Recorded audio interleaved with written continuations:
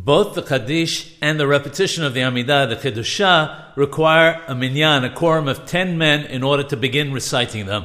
Unlike the repetition of the Amidah, which requires that at least the Hazan and 9 other members have finished praying the Amidah before the repetition may be started, the Qaddish requires that at least 6 have finished their prayer and are able to answer the Qaddish. The 4 who are praying the Amidah still count towards the Minyan.